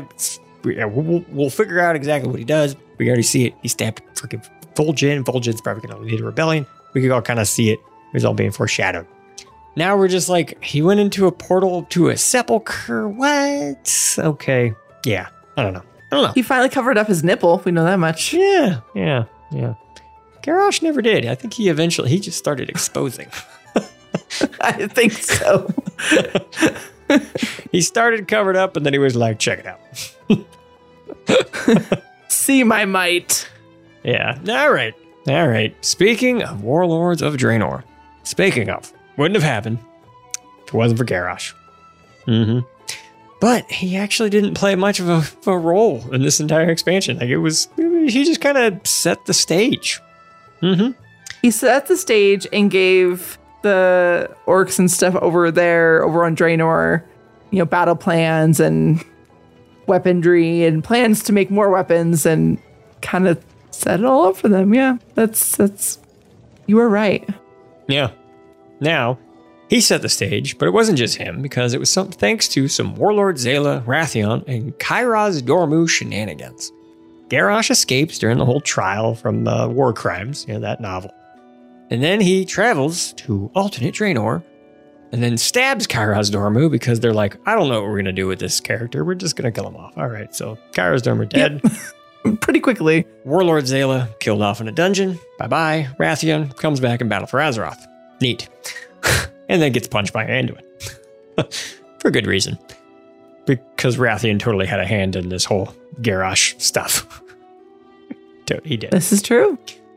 All right, so he escapes, goes alternate Draenor, and then Thrall kills him in Nagrand while you're out questing. Questing. Yep. Questing. Not even a dungeon. Not a dungeon, not a raid. Questing. Yeah, end of zone questing. Like he got cinematic though. I mean, he got cinematic, but I mean, you probably either weren't max level or had just hit max level when you got this cinematic. So yeah, wasn't even a dungeon. Now, first question is, did you expect Garrosh to play a larger role in Warlord Draenor? Yep. Yeah, I think we all did. Absolutely. And well, I mean, we hear little things here and there about, what was it? Blackhand got some of his battle plans, whatever, from a mysterious prophet or whatever they called it. Yeah. It was Garrosh. The stranger. He was hiding. He was the stranger, right? Like he was hiding himself in the beginning and whatnot. With like the stupidest little hood. That's it. Yeah, right? Yeah. And yeah, like he helped, get the Iron Horde together and whatnot. And that definitely is a big part of Warlords. But him himself as an individual, I expected a lot more. Yeah, I mean, he was in the freaking cinematic. And I was like, it's a pretty cool cinematic. Like, I actually really like the Warlords of Draenor cinematic. It was. This is true. But then again, I don't think there's a single cinematic I don't like. So that is also true. So I mean, that's not. You can't judge an expansion by its cinematic, because then they'd all be fantastic. Because they're all really good. Yeah. Speaking of which, I like just fun aside. If that were the case, in my opinion, Cataclysm would be the worst expansion, because that was my least favorite cinematic. It wasn't bad by any means. It's just a dragon. It's like, right. Kind of anti. Totally what Deathwing sounds like. Yeah. Totally. Well, you might as well be what he sounds like, because he showed up in Stormwind and he didn't destroy the place. I always thought that was weird. You know what I mean? He's like, hey, I'm a Stormwind. Yeah. Break your tower a little bit. No, I'm gonna go. I busted up the park. Okay, bye. I don't know. Shenanigans. It just seems weird. Anyway, so how much of all of this mess was really Thrall's fault? Or was Draka right? You offered him a choice. You did not choose for him. Mourn if you must, but his decisions are not your burden to bear. His path ended. Yours moves onward. I don't know. I feel like a lot of it is Thrall's fault. I mean, he made certain decisions in his handling of Garrosh and giving him certain positions of power. And as much as I like Thrall, I don't know. But then again, if you really think about it, going back to the beginning, the fact that he still arrived at this point, despite his very, humble beginnings of Gerdar, whenever. Literally throwing up on Kargath Bladefish shoes. One of the first things he does. Right? Like maybe he would have eventually gotten to this point one way or another. I don't know. That's a good question. What do you think? I honestly think Draka is mostly right, whether it's 100% or not. Like, Thrall thought that Garrosh was going to be, the greatest, orc, warrior champion of them all. He's going to be a great war chief because, he had just come home from Northrend. He was a big war hero. They big success. You know, making a note here, great success right there. And they're like, sweet, you dealt with Arthas. All right, go ahead and put you in charge. They love to see your hero. So honestly, I think his biggest mistake, if you're gonna like blame him for anything, was just kind of letting him just go. Like after all of the crazy crap that happened, Cataclysm, and then he dealt with Deathwing. And then Thrall comes back. He's like, yeah, I got a lot of work to do. He didn't even like sit down with him and be like, dude, you got to chill out. Like, I know I'm not the war chief anymore, but like come on. He didn't even give him a pep talk. You know what I mean? It just seems weird. Yeah, you would think Theramore would have been the final straw. And Thrall would have actually like really stepped in and be like, okay, you're done. I'm taking you out. Mm-hmm. Yeah, Theramore was, that's where it's like, what? I mean, obviously, this is why they had the whole, Sylvanas like loyalist versus, you could go with Varrock kind of quest line in Battle for Azeroth, is because burning a Teldrassil was really messed up. Right? Yeah. And if I remember correctly, a whole lot of people thought the exact same way about Theramore at the time. They were like, this is really messed up. I don't want to really play Horde right now. So now, that was the end of Garrosh's story. Literally, it was, because Shadowlands, he shows back up and he turns into a pile of dust after being an anima battery. Sure did. It was a fun little, quote. Reliable workhorse. Yeah. Reliable workhorse. Mm-hmm. Now, did you think this was a fitting end for the character? I think now I know it's pandemic time, so I'm not judging. The cinematic was a little rough. The animation of Garrosh was a little rough because I know they could do so much better, and that was a little disappointing. But pandemic, so it's fine. I get it. That aside, I feel like it was pretty fitting, and his words, not you, not that coward Thrall, all of that, that was also pretty fitting for him. Yep. And to go out in his own blaze of glory, stating how awesome and great he is, yeah. For the second half of his story, this felt like a very fitting end of his story. It just seems, when you compare where he came from to where he went, it just seems a little weird, but sometimes weird things happen in real life too, so it's okay. Now, did you think he was gonna play a little bit of a bigger role, since we had that little teaser in the Revendreth short? Yes, absolutely. I mean, I feel like at some point they hinted that it wouldn't be the biggest role. Just kind of like at some point they kind of hinted Arthas wouldn't be the biggest role, which I still haven't seen him yet and I'm disappointed. But I expected more. I expected him to be somewhere at least in the Revendreth questing line. Because if he died originally in a questing line, why not put him in a questing line in Revendreth too? Yeah. I expected him somewhere.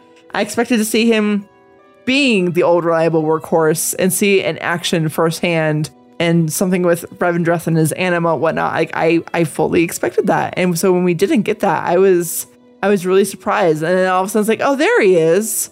Finally, the screams down the hall. It's Garrosh. After the short that we saw forever ago, before the expansion even dropped. But there he is finally. He's right there. Yeah, he's right there, everybody. Oh, and now he's dead. He's ash now. Yeah, he's a pile of ash. Well, let's loot him. Let's get our loot, everybody. All right, cool. Out of the ash. You can brush it off a little bit. And it's I guess he didn't completely turn to ash because I got a trinket. Sweet. Right? All right. Well, conclusion time. Let's wrap this up. So, what did you think of Garrosh's character progression and story overall? It's definitely interesting to sit back and look at all of it. I have a hard time not being biased about Garrosh in the earlier bits, knowing what he becomes. It's hard, for me, it's hard at first to differentiate the two between this horrible, evil Garrosh and how he was in the beginning, and all that. It's different. But overall, he became a villain, and it was. Sometimes it's fun to hate the villains, and it's sad knowing that he didn't have to be that way. but that's where we're at. And it's not my favorite story in all Warcraft, but it's a pretty good one. And we see a lot of character, I don't know, development's the right word, change, things happen. So it's good to see too, instead of, character just being boring, old, normal all the time. Mm-hmm. What do you think? I would say I liked it. I liked the progression. I liked the story because I think Garrosh is one of the perfect examples of a character that, from beginning to end, whether you agreed with all the steps that he took, he definitely worked for what they were using him for, right? Like Grom, they kind of did the opposite, right? Where it was like, if you compare him to his dad, Grom was kind of an asshole his entire life, and then went out as kind of the good guy, right? And then Garrosh was almost the opposite, where he was trying to do good, and then he had the turn later in life and became the raging horrible asshole, and stayed the horrible raging asshole on the second half. And even when he dies in Shadowlands for the final time, he's just like, I wouldn't have changed a thing. I would have proudly done it all once again for the Horde. Right? And that's, I don't know, like, do I like the character? Yeah, as a character, I thought he was actually a good character. But obviously, do I like him? No, it's terrible. Freaking horrible jerk. But I don't know. There was a couple things about Garrosh that I liked, and I think my favorite thing about it is that it never seemed to really work that well. Right? He was always going for the big sucker punches. Right? He wanted to just go in there and slap him, with the Alliance as hard and fast as possible. Like with the Magnetar. Like he just wanted to overwhelm him with a crazy amount of force and just take Ashenvale from the Night Elves. The crazy Kraken idea. He's like, wow, they're not getting in here. We got Kraken. And then, Jaina shows up with like thousands of water elementals and tears them to pieces. So yeah, Jaina. Right. And then obviously the focusing Iris, right? The focusing Iris and the monobomb, destroying Theramore. Yeah, it worked. But in many ways that kind of like cemented his fate, where it like made everyone go, okay, he's horrible. Even Bane and Vol'jin were like looking at each other like, we're not doing this anymore, right? He's like, no, we're not doing this.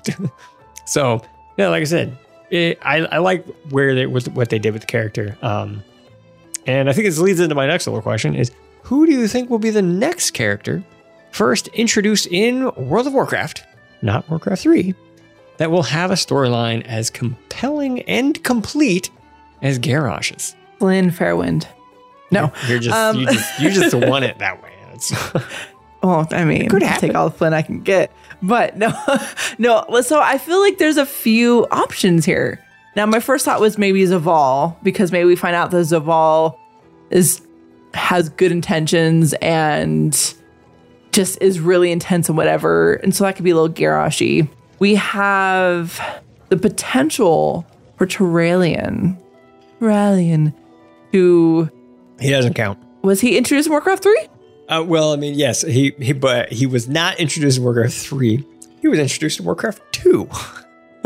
Well, I didn't play Warcraft 2, so... And your thing does not say not Warcraft 2, it says Warcraft 3. You're right. But, a character first introduced in World of Warcraft, so technically doesn't count. Fine. I thought it was a good answer, but whatever. It was a good answer, but he was one of those characters that went missing for like 30 years, and everyone was going like, what happened to him? And then Legion was like, oh, it's over here. So I'm trying to think of who... Because are we talking about someone who goes crazy, intense, insane, and kind of evil like Garrosh? No, it doesn't have to be crazy intense. He could even be like Varian. Varian, I believe, I could be wrong, but I believe Varian was actually introduced in World of Warcraft. And he had a complete story arc from beginning to end, and he went out as a hero. It could be like that. You could use... I would accept Worgen version of Gen Greymane 2, but Gen was technically introduced in Warcraft 2 as well. But he wasn't Worgen, so... I'm just stuck on trying to remember if Varian is in Warcraft 3 or not. It's hard because a lot of the ones I've thought of that could have full and complete stories either have already been introduced in Warcraft 3 or potentially 2. Yeah, honestly, I don't think you're far off in my opinion with your Flynn, right? Because my little answer, and I'll once as we go through this, I'll just give you my answer so you get the idea where I'm going to. I think it's going to be Zakan, Mr. Zappy Boy himself. Yeah, that's a good one. I like that. And to go along in the same vein, I'm really, really hoping, is that we also get some Talanji. Like, I would love to see some more Talanji. That'd be cool. She was an awesome character. Yeah. I mean, strangely enough, I think Battle for Azeroth actually did a pretty decent job. I know not everyone likes the expansion, or liked the expansion, but they did introduce a lot of very good characters, like Flynn, for example. He's very good. Bwansamdi. He wasn't technically introduced in Battle for Azeroth, but they really took the character and dialed him up to 11 in Battle for Azeroth. So good. So good. Previously, he was just kind of a very bland Loa, like, take him or leave him, like, no one cared. It's like Gonk, like, no one cared. Right. Yeah, so I don't know. So those are my kind of choices, is that we got Talanji and Zakan. Those are my two choices. But so I will actually accept Flynn because, hey, he's in a book now. He's in Exploring Eastern Kingdoms. For the record, I don't expect Flynn because as much as I love him, that's like a C. It's not even a B character. It's like a C character. Yeah. I mean, Matthias Shaw. He likes the C. That was lame. Okay, so if you're not going to accept Troilian, which I think is just the best answer, will you accept Khadgar? No. He's been around since Warcraft 1. I think he's the actually longest lasting character in the entire storyline. I mean, he was in the Warcraft movie. Well, yeah, but that was the Warcraft movie. I didn't know if he was in Warcraft 1. Yeah, he was. He was totally in Warcraft 1. Man. Yeah, he was actually the original Archmage that you got to, like, play, because in Warcraft 1, you actually, one of the missions is you go and kill Medivh, because, you get to kill Medivh. Yeah. Right. As a matter of fact, I think if you're playing along at home for the quiz show, everybody, Khadgar is, I believe, the longest lasting single character in the entirety of the Warcraft lore that was there in the very beginning and is still doing stuff. I think he's coming up for some big stuff here soon. I hope so. I love Khadgar. Man, you're shooting down all my answers. Yeah, I know. It's actually hard because a lot of these characters, they come from the RTSs. Well, they've been around. Yeah, like so many of them have been around for so long. That's why I went for Battle of Azeroth characters, because they were introduced in Battle of Azeroth, and I really liked them. I'm assuming you won't accept Bolvar. Bolvar? No, I'll totally accept him. There's a chance I could be wrong, but I think he was in I think he was first introduced in World of Warcraft and Classic. Okay. I could be wrong. Here, hey, Wowpedia, Why are you looking it up? Because, like, partly Bolvar, because all my other good answers are invalid. But he has had, back from the days of being, regent and taking care of random and whatnot, and yeah, there's some years where there wasn't a whole lot from him that we saw, but he, had some in Wrath and beyond as he became the Lich King, and we don't know what the future holds for him, but he's playing a big role in Shadowlands, and Bolvar counts. What? Bolvar totally counts. Okay. We don't know his ending yet, but if we're talking about a story that has a completion that wraps up, I think his will have a good completion and will wrap up. Yeah. I mean, Talia is right there in Oribos. Yeah. So I would love to see some more Talia. Love to see some more Kalia. I know not everybody likes Kalia for whatever reason, but she's pretty cool. Kind of like she is. I agree with you. I think a lot of people just don't like that she's a like forged undead, whatever. Yeah, I don't think she's trying to set up shop at Undercity and just take over everybody. Just relax.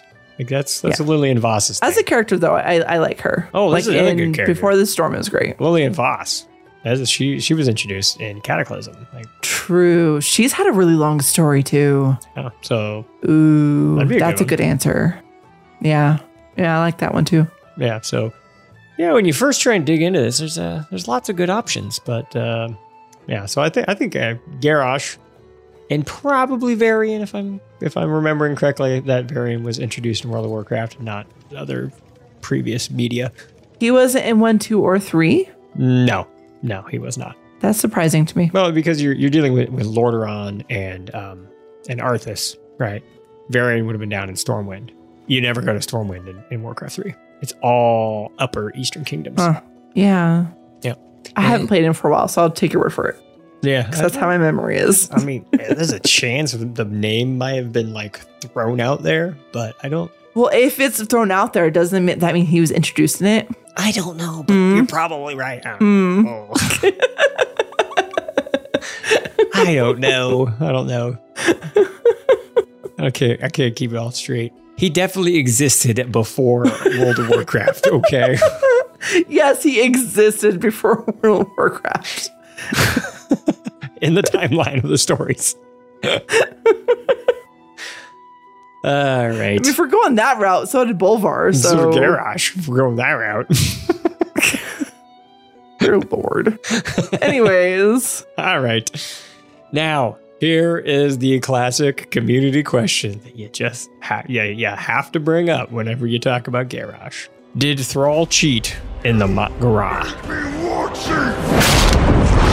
You left me to pick up your pieces! You failed me!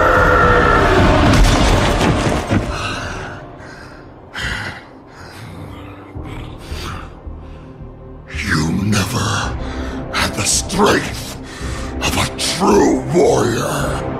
I do not rely on strength alone, Garrosh.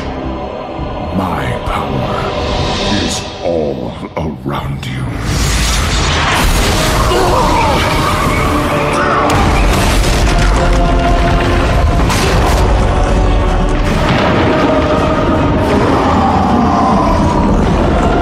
You made me what I am. No, you chose your own destiny.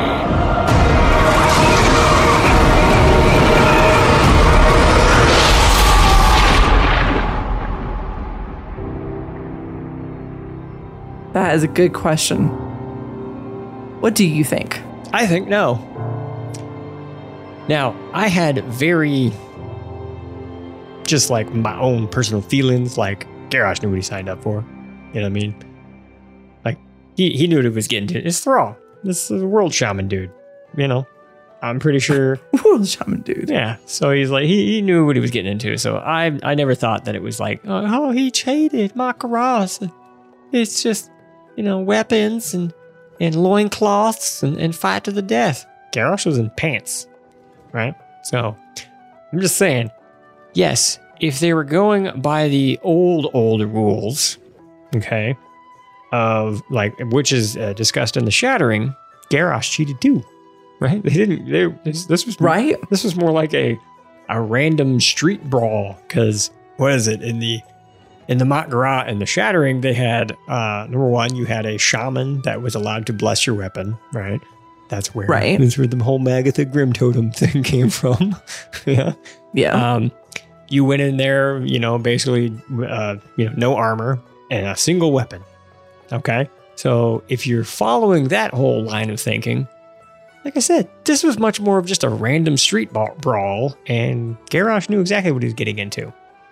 Now, the other reason why I think I know exactly why Garrosh knew what he was getting into is because the first time he had a Mat-Gra with Thrall was using his magics, right? He was throwing lightning bolts left and right, and you know, there's a YouTube video of it. You can go watch the pre-patch event where it's like the Scourge invade Orgrimmar, but you can watch them fight their little Mat-Gra ahead of time. Thrall was being a shaman, right? Yeah. So no, I don't think he cheated. Would you agree? Yeah, I've gone back and forth on it, but I think at the end of the day, I'd have to agree with that.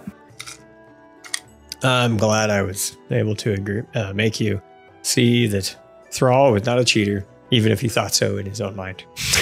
Because, I mean, of course, Thrall's going to think that, but don't know, Thrall had all sorts of issues because obviously this is when he kind of stopped being a shaman for a little bit because he was like, I feel sad. Bah. And then Shadowlands, he started being a shaman again. Cool. Plus, it's Garrosh. I mean, yeah, it's one of those kind of whole come full circle moments probably for Thrall because he was the dude who, convinced him to come with him to Orgrimmar. He saw all the potential he had in him, and the only thing he could probably see is just how much he screwed up in, putting him in charge probably way too early, not, thinking that leaving behind just Cairn and like Vol'jin to temper him, to let him learn and grow as a leader. I don't think that works out very well when you put a arrogant hothead in charge of everyone and you're expecting him to listen to his lessers, right? You know what I mean? Where it's like, if you put him into a leadership position, but not the top war chief, but just like, okay, you're like, second, maybe third, you're back there, but you get some experience, kind of like up in Northrend. He did well there. But when you gave him all the power, all that shit went to his head. He was the, like the indestructible teenager that was like, I'm going to do it all. Yes. You only live once. Woo! YOLO. Oh, God. Can you just imagine Kara saying YOLO? Yeah, actually. Wow. Okay. Kinda can. All right, let's see here. All right, well, that's going to pretty much wrap it up. Did you have any other final thoughts, conclusions on the whole Garrosh story? No, I think it's a better story than what I've given it credit to in the past when you sit down and look at the whole story. So I think it's cool to kind of just really look at the whole picture with him again. Yeah. And just kind of see how it is. Yeah, I actually had a lot of fun kind of reviewing and going through these notes, and I was like, oh yeah, he did that. Oh yeah, he did that. Yeah. Yeah, it's kind of fun just to see like every last little bit of like kind of what he did. Obviously, this wasn't a super duper deep dive into the life and times of Garrosh, but these were definitely the biggest moments and just a little reminder of the kind of crap that he did. Well, I think this is where we're going to wrap it up. But before we go, like we always do, no reviews this week. But, if you would like to leave us a review, you can always do so on Apple Podcasts and or warcraftradio.com/directory. And of course, we have to say a very huge thank you to all of our top patrons out there, that lore tier. So, Allie, you want to say thanks to all these fine folks? I sure do. So we have Kellen P., Mud, Chris Malore, Dungeon Master Burke, and Anna. Thank you so very much. We really appreciate it. Yeah. Thank you. Thank you very much. It really does mean a lot. So we can't get out of here properly without doing what we always do, which is this one. Stories. There's nothing in the world more powerful than a good story. All right. So this little fun story comes from two places. First of all, I was doing my normal thing, as one does when they are bored, scrolling the social media or the TikTok, just looking at that, and I came across the story, and I was just like, oh man, this is too cool not to share. But then we also got an email from, Oxvale Horde over there. Hey, how you doing? And they were like, hey, I absolutely have to share this story. So I had to reply to the email. I was like, yes, the story is fantastic. And I already found it. So now I absolutely know that I have to play it. So we both found it. Great minds. Yeah, exactly. Great minds. So this is just a quick little news story from, I believe there was a CBS over there. And, it was one of those things that you just kind of, when you hear the story, you're just like, that was a good idea. So here we go. When the SOS went up at a troubled school, who answered the call? A bunch of DADs. Here's CBS's Steve Hartman on the road. Not many good news stories begin in such a bad news way. It happened last month here at Southwood High School in Shreveport, Louisiana. Plagued with violence. Over the course of 3 days, Another fight. 23 students arrested for fighting. Massive police response to But strangely, there hasn't been another incident since. Perhaps in part because of this most unusual crisis intervention team. Nobody here has a degree in school counseling. No majors in criminal justice. No. Your qualifications are? We're dads. We decided the best people who can take care of our kids are who? For us. So Michael Lafitte started Dads on Duty. We're out doing what we do for our babies. A group of about 40 Southwood dads who now hang out at the school in shifts. Let's go. Today, any negative energy that enters the building has to run a gauntlet of good parenting. What's going on, buddy? You moving fast. I like that horse. I immediately felt a form of safety. We stopped fighting, people started going to class. How could that be? You ever heard of a look? A look? Dads have the power to do that? Yes. Not many people know it, but yes. Let's go. But it's not just the firm stares and stern warnings. Let's make it to class, my son. It's also the dad jokes. They just make funny jokes like, oh, hey, your shoe's untied, but it's really not untied. And they hate it. They're so embarrassed by it.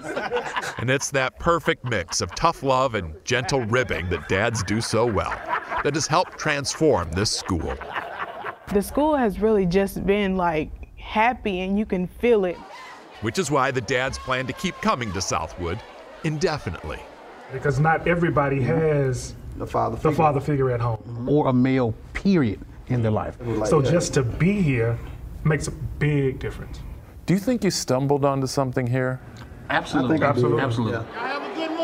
They'd like to start chapters of Dads on Duty throughout Louisiana. What's up, baby boy? And hope to eventually take on the country. All right. Without a fight. Steve Hartman, on the road in Shreveport, Louisiana. Sweet. Yeah. That's awesome. Yeah. It was too good of a story not to share. So, once again, thank you very much, Oxville, for sharing that with us. It was a fantastic story, and I couldn't help but not share it with everybody because, it's just nice to hear people out there doing some good, keeping people from getting arrested for fighting in school and things like that. That was just awful. Don't like to hear that. Well, you have anything else to share before we get out of here, or should I press this little button? I think you should push the button. All right, I'm going to push a button. I'm going to push a button. And then I'll pull a Garrosh and turn into a pile of ash. What flavor of kombucha would Thrall drink? Flavor of kombucha? He'd probably drink, I don't know, Kaja Cola. I don't know. What? I'll go guava. It's the best. Thanks for listening to Live, Laugh, Lore. If you have a topic you'd like us to discuss, or a question that you're just dying to know the answer to, send us an email at livelaughlorecast@gmail.com. You can also follow the show on Twitter at live_laugh_lore. You can follow Jen on Twitter at Jared Cooster, and you can follow Allie at AllieAndersK. Meanwhile, be kind and take care.